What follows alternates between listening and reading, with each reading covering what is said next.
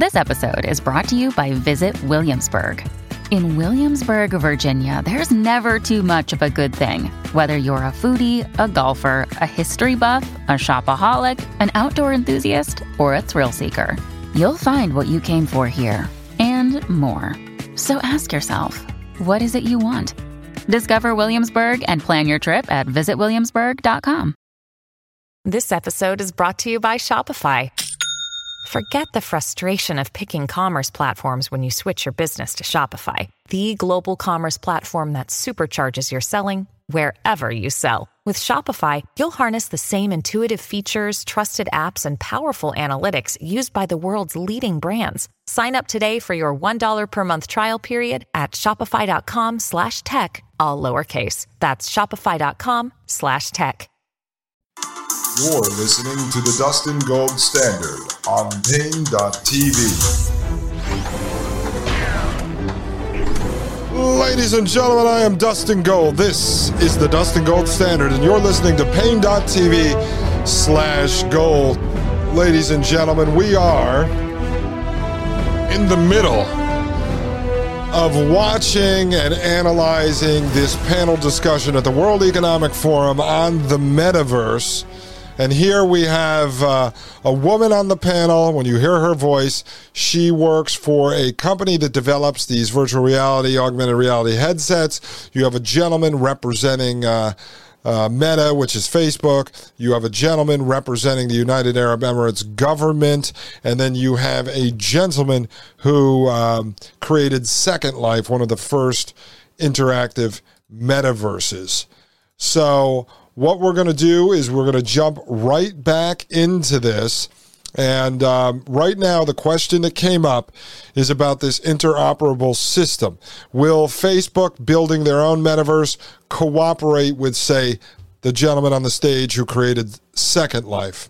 And so will those work together? Can you jump between the two worlds?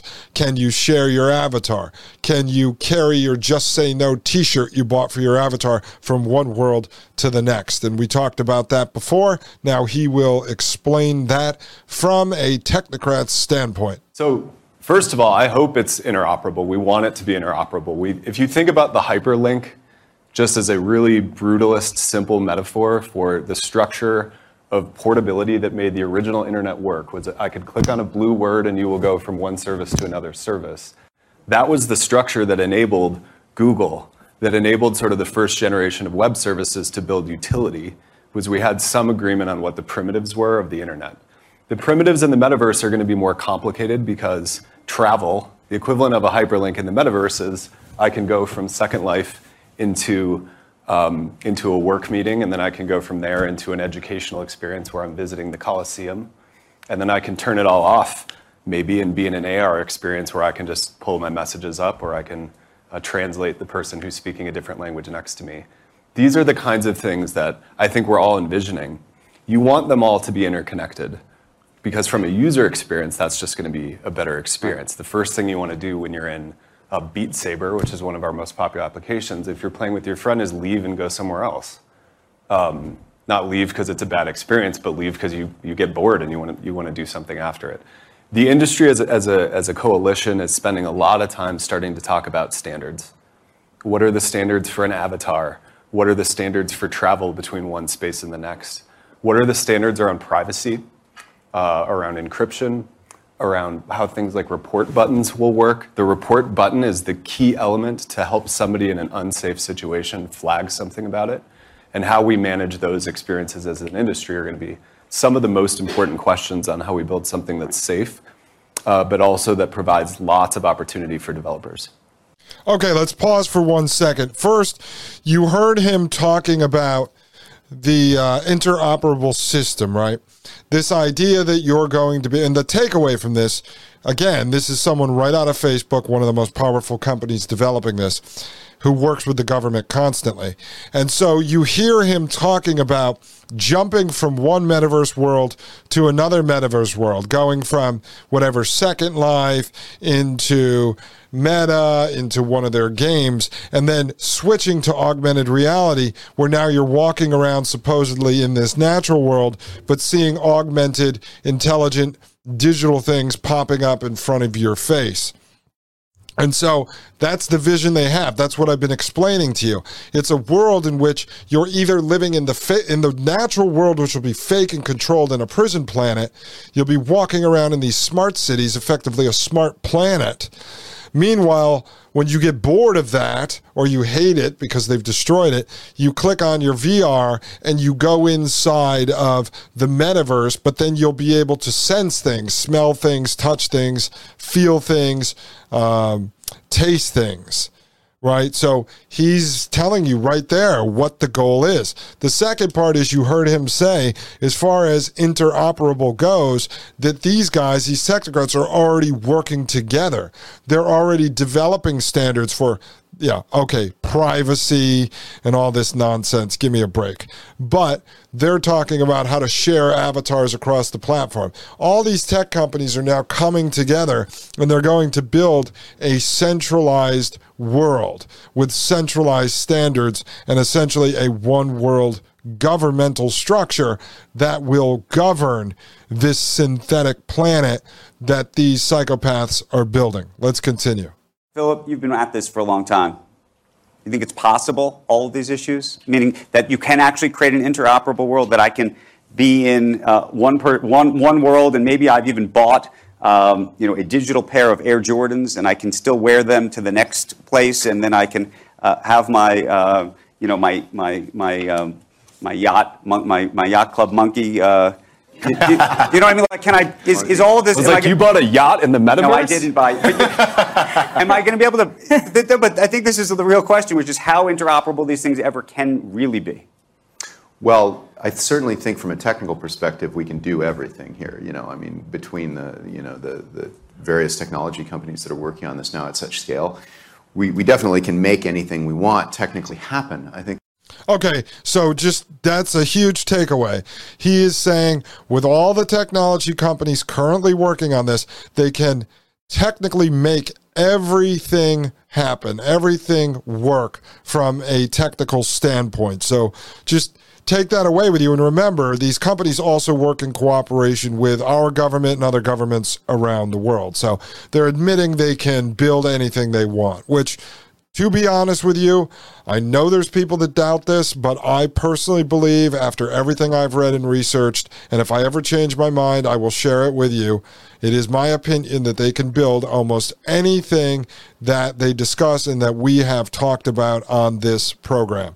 I wouldn't bring it to you if I didn't think that it was real and I didn't believe that they could develop this stuff. So I do believe they can do all of this. The question is, and if you're asking, can we have a form of interoperability, say an identity and moderation that is a stable, positive environment? I think that's certainly true. And an interesting fact about Second Life, though it's not experienced on headsets, it's experienced on screens, but an interesting fact about it is that it stands out as a remarkably positive experience overall for the people that are there. So strangely enough, and I don't want to brag and say we anticipated this ahead of time, but the experience that people actually do have in Second Life for the people that are there, which is a smaller group than the whole world, but it's 1 million people, is remarkably positive. People get along. They make new friends. They overcome divisive boundaries. So it's intriguing to note that technology is kind of neutral, but right now we're appropriately concerned with some of the negative impacts it's had. But I think the metaverse experience, and the particular experience of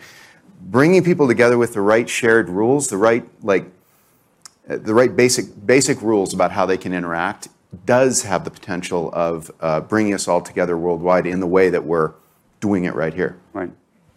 Okay. Do you hear that? So now it becomes this governmental bodies that are now going to regulate and govern what happens inside of this fake synthetic dream world that they're building.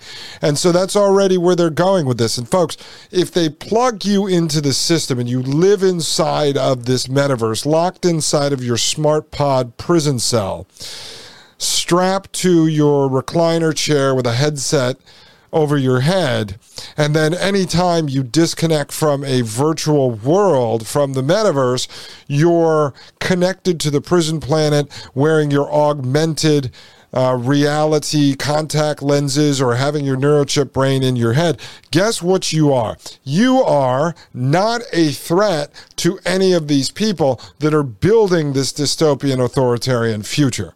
That's what you are. You are not a threat to them. And so they keep you plugged into the matrix. They will extract your energy. They will store data on your DNA, and you will not be a threat to them because you will be living inside of a cyber world. Let's continue. Peggy, do you think the World Economic Forum will live in the metaverse? Do you think we'll actually travel here a decade from now? And by the way, just give us even a time, from a technological perspective, a timeline for which this conversation, which seems somewhat theoretical to people, is actually a reality. So a couple things. I do think we will replace some amount of travel with 3D meetings because, pre-pandemic, I would get on a plane and fly cross country for a 2-hour meeting and then back again. And looking back at that now, it's like, why did we do that? Because we've proven we can do meetings. Okay. But the issues that you would have really truly replacing a physical meeting is you want that empathy that you feel when you're sitting next to someone, you see their body movements, their gestures, their eye movements. Much of that can be done in a 3D meeting. So when we put devices on, in fact, we use this a lot, my management team, during COVID, we would wear the devices and call each other, and I would have a meeting. All my team would be there in my living room. And they were depicted, though, as generic avatars because you need to have cameras on you. If you're going to depict Andrew Ross Sorkin, you're going to need to have a bunch of cameras on you so we can capture you in 3D. Well, we didn't have that. Well, and eventually it'll just be your mind twin, as we showed with Artificial Intelligence Foundation's work, run by Lars Butler, backed by Peter Thiel, connected to the CIA. We did know where people's eyes were. We have 4 cameras on our device looking at your eyes so that we know where to place the digital content. Right. But I then could see, if you were looking at me, I could see that. And there's a feeling you get when someone's looking at you, even in this augmented world. And if you walked around my living room and behind me, I could hear you. The spatial audio is awesome. And there's just an empathy that you get in a 3D meeting that isn't possible right now in our 2D video conferencing. Okay, so she talked about her headset, which has 4 cameras in it, watching your eyes to be able to spatially place the objects in front of you and then track your eyes to then relay those eyes to your avatar in the space. Do you see this? Remember, she opened up, folks, by saying she didn't like the term metaverse because it had such a dystopian feel to it. And then she's talking about a headset you're wearing with cameras tracking your eyes and placing you inside of a digital meeting. Come on, folks. This is crazy stuff, but these psychopaths are building it. I think a fair amount of those meetings can be replaced. Let me ask you a governance. Okay, so she's talking about replacing meetings with these metaverse meetings, something way more advanced than jumping on, say, Skype or Zoom to have a video conference or getting on FaceTime with your mother or father or whatever. And so you hear them talking about this. I think you're getting a flavor for it. This is real. These are the thought leaders in this industry sitting on the stage talking about what they have and where they are going with it. Ladies and gentlemen, where am I going with it? I'm going to take a short break, and I will be right back right here on Pain.tv/gold. I am Dustin Gold, and this is the Dustin Gold Standard. You're listening to the Dustin Gold Standard on Pain.tv. Join the discussion at Pain.tv/gold. You're listening to the Dustin Gold Standard on Pain.tv.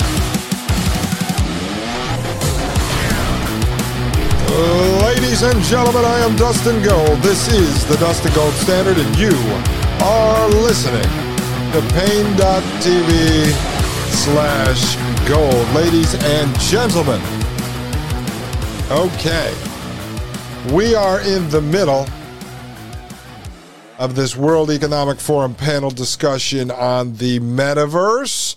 And so now we are about to get into governance from a government standpoint. So how are the governments going to regulate this new synthetic world? You know, I was just thinking about being in a 3D sort of metaverse meeting and having my 3D printer sitting next to me. I'll have these big goggles on my head, these giant goggles, and I'll be leaning over, picking up 3D printed cookies from my printer next to me and eating them, while inside the metaverse, my boss, maybe it's Mike Moore sitting across from me at the table. Maybe it's not developed yet, so it'd be an avatar, him looking at me, and he throws me digital tokens into my government-issued central bank digital currency wallet. And in the digital tokens, I can buy myself during the meeting. I can have my digital maid bring out a plant-based beef stew or something, and I could be eating the beef stew inside of the metaverse, and I'd be tasting that with my sensory mouth plug that they have inside me. I could smell it with the plugs up inside my nose, but in real life, I'm eating 3D printed plastic cookies made from cricket droppings, and so I'm eating those while I'm eating the stew, and then I get this weird taste of this plant-based stew coming from the digital world, but hitting me with the mouth sensory device I have in, mixing with the 3D printed plastic cricket cookies. And so I've got a bad taste in my mouth for this whole entire metaverse, if you know what I'm saying. All right, ladies and gentlemen, let's get back to this video. This question. Please. You know, the internet is somewhat borderless, but is defined by regulations in every country. It gets more complicated, I think, in the metaverse, in that really, if it works the way it's supposed to work, it should be a borderless world. And I could be in New York, and you could be in the UAE, and Philip could be in Hong Kong. And the question is, whose rules are supposed to apply? You know, Chris mentioned this tragic shooting that just happened yesterday, and I was thinking actually of a fascinating and I think actually very scary situation, which was 2 weeks ago up in Buffalo, New York. There was a shooting that was taken live on on Twitch, and then taken down. And a lot of the other social media companies took it down around the country in the United States. Yet there's a law in Texas, interestingly, that's supposed to be about free speech and censorship that says you actually have to leave it up. You'd actually have to leave up the video of the shooting, which is extraordinary. And so I imagine there's going to be different rules in different countries, in different states, and how you, as somebody who's a government actor, thinks about that in this new world. I'm not going to comment on the host sidebar because I could speak for an hour about that. So let's continue. Absolutely. So there are different types of risks that we need to pay attention to. There are risks that need to be enforced by government, let's say financial transactions that happen in the real world for goods that you buy in the metaverse, like you mentioned, the Air Jordans or the monkey yacht that you talked about, or board ape. I call them monkeys, but that's an insult to the board apes. So if you actually pay money for that and you don't get it in the metaverse, someone needs to enforce that action, right? So that's one type of issue that governments need to talk about and in some way, shape, or form come to an agreement of how that's going to be enforced. Then Right. If you get ripped off in the metaverse, don't worry, the governments will be there to protect you. There is the more extreme aspect, which is terrorism, really terrorizing people on the metaverse, because the difference is, if I send you a text on WhatsApp, it's text, right? It might terrorize you, but to a certain degree, it will not create the memories that you will have PTSD from it. But if I come into the metaverse, and it's a realistic world that we're talking about maybe in the future, and I actually murder you, and you see it, it actually takes you to a certain extreme where you need to enforce it aggressively across the world, because everyone agrees that certain things are unacceptable. There needs to be a conversation today at the level of the United Nations or the ITU or these non-governmental bodies where a certain standard is set. That standard is set on the internet to a large extent, where everyone agrees that the content on the internet is actually content that, for example, dark web content is illegal in many countries.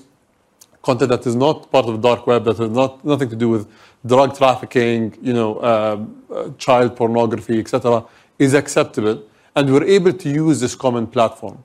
I also think that there needs to be passporting between the different platforms or the different layers of.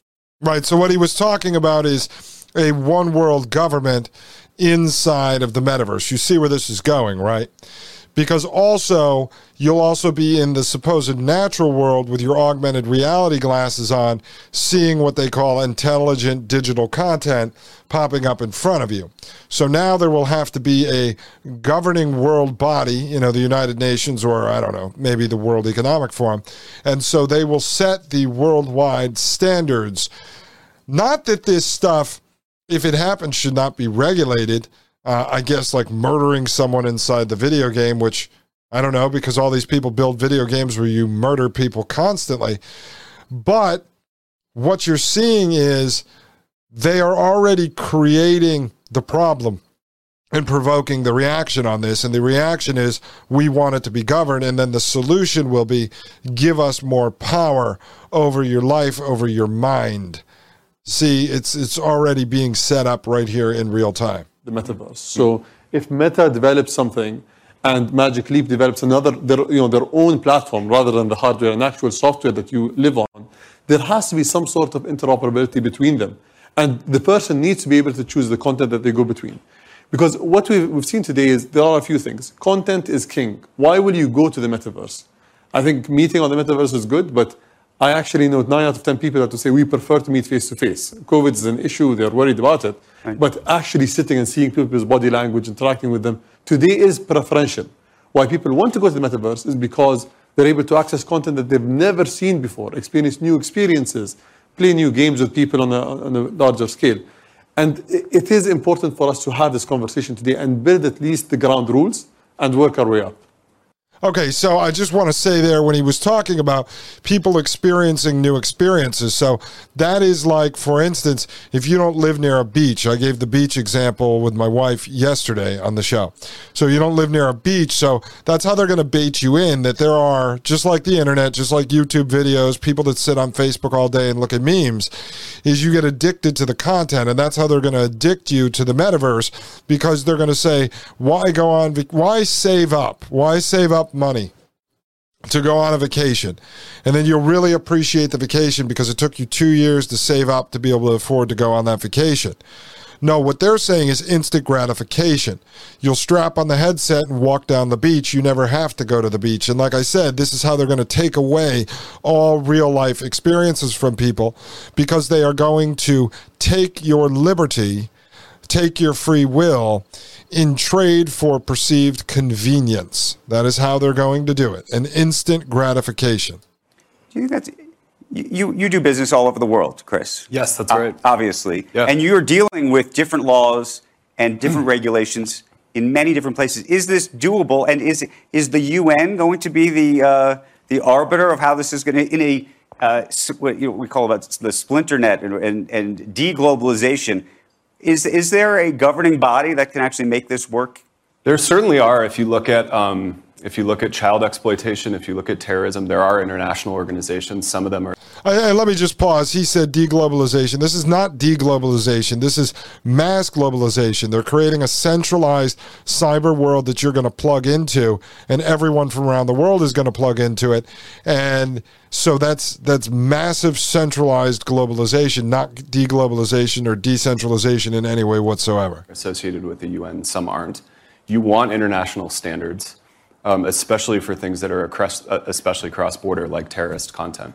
We already are in the situation where we're operating in Thailand, where there's laws against, lèse-majesté, and we're operating in Turkey, where there's laws against defaming Ataturk. We're already managing, as are most internet companies, the reality that you want companies to have their own community standards to define their own rules, obviously out in conversation with the industry. And let me just tell you, I met someone personally, I don't think I'll ever be able to get him on the show, younger than me actually, who works in Germany for Amazon, and he is the government liaison. He is the Amazon liaison to the German government. And he works hand in hand with them every single day, implementing all of Germany's laws so that Amazon can comply with what the German laws are. So as you could see, massive extension of this public-private partnership. It's the governments and these corporations working hand in hand together, and these tech companies enforcing the laws in the digital space of these governments. Again, the governments are actually more powerful than the companies, although we're led to believe that the companies own the governments through lobbying and through money. At the end of the day, the government has a standing army. The government has police. The government has a National Guard. They can go and raid and shut down these companies and take all of their assets, shut down their technology literally overnight with very little repercussions. You could say they could take it up in court and get to the Supreme Court, right? The government can literally crush and destroy any company that it wants at any time. The company cannot necessarily do that. Okay? Now, the fact that these companies are embedded inside of the government with their technologies running databases and stuff, as Peter Thiel with Palantir does, could they flip a switch and shut down parts of the government? Yeah, but they would be met with the military knocking on their door. But also to recognize that that exists in tension with national laws, and in some cases, as we're beginning to see, state laws. There's tensions on both sides. I think the most important thing to say is, much like the internet, in the metaverse, you're going to have service companies operating different systems with different rules. Some are going to be way more open-ended. Some are going to be rated R. Some are going to be PG, and some of them are going to have sort of more or less strictures around safety and integrity. There will probably be something like a rating system, which we have for film, we have for music, we have for other types of content, so that a parent or a young person can have some sense of what the rules are in their environment they're going to walk into. Just like if you walk into a bar versus a playground, there's a different expectation of what rules govern that place. Some of them are social norms. Some of them are enforced by people who run those institutions. The person who's running the restaurant feels responsible for the behavior of the people who are inside at some way, shape, or form. So those are some of the things I think we're going to play out. I think some are going to be similar to versions on the internet today. But to some of the points that were made, it's going to be a much more synchronous experience. So it's not all going to be written down in text. There aren't going to be probably nearly as much data associated with a communication because it's going to be happening over audio. It's going to be happening in real time. And for all those reasons, I agree completely. There's going to be a new set of problems as well as opportunities we need to think about, and hopefully as an industry. And remember, folks, eventually there won't even be audio because, as you've heard Elon Musk say, as you saw through the Internet of Senses piece we reviewed yesterday, eventually you will just think your thoughts and they will beam into the head of the other people. So basically, you would have these 5 psychopaths sitting up on a stage and just sitting there with their mouths closed in the metaverse, and the thoughts that they had would be beaming directly into your head. I can't wait for those days, to be honest, when I could just sit here staring into the camera and beaming my thoughts out to all of you, because it would save my voice, folks. I wouldn't have to drink so much tea with lemon and honey. I would just be able to beam my thoughts directly into your mind. And if you wanted to taste the food that I was thinking about, I could be thinking about a bowl of hazelnuts right now, and you would taste them. I could be thinking about a dry-aged porterhouse ribeye, and boom, a dry-aged porterhouse steak or a dry-aged tomahawk ribeye, and boom, you would taste that, folks. That's what these guys are talking about, taking away all of the human experiences, stripping away everything that makes us human, taking away the struggles that we have that helps us become stronger. They want to destroy all of that because the ultimate goal is to end humanity and replace it with whatever type of cyborg, robot, artificial intelligence that these creeps want.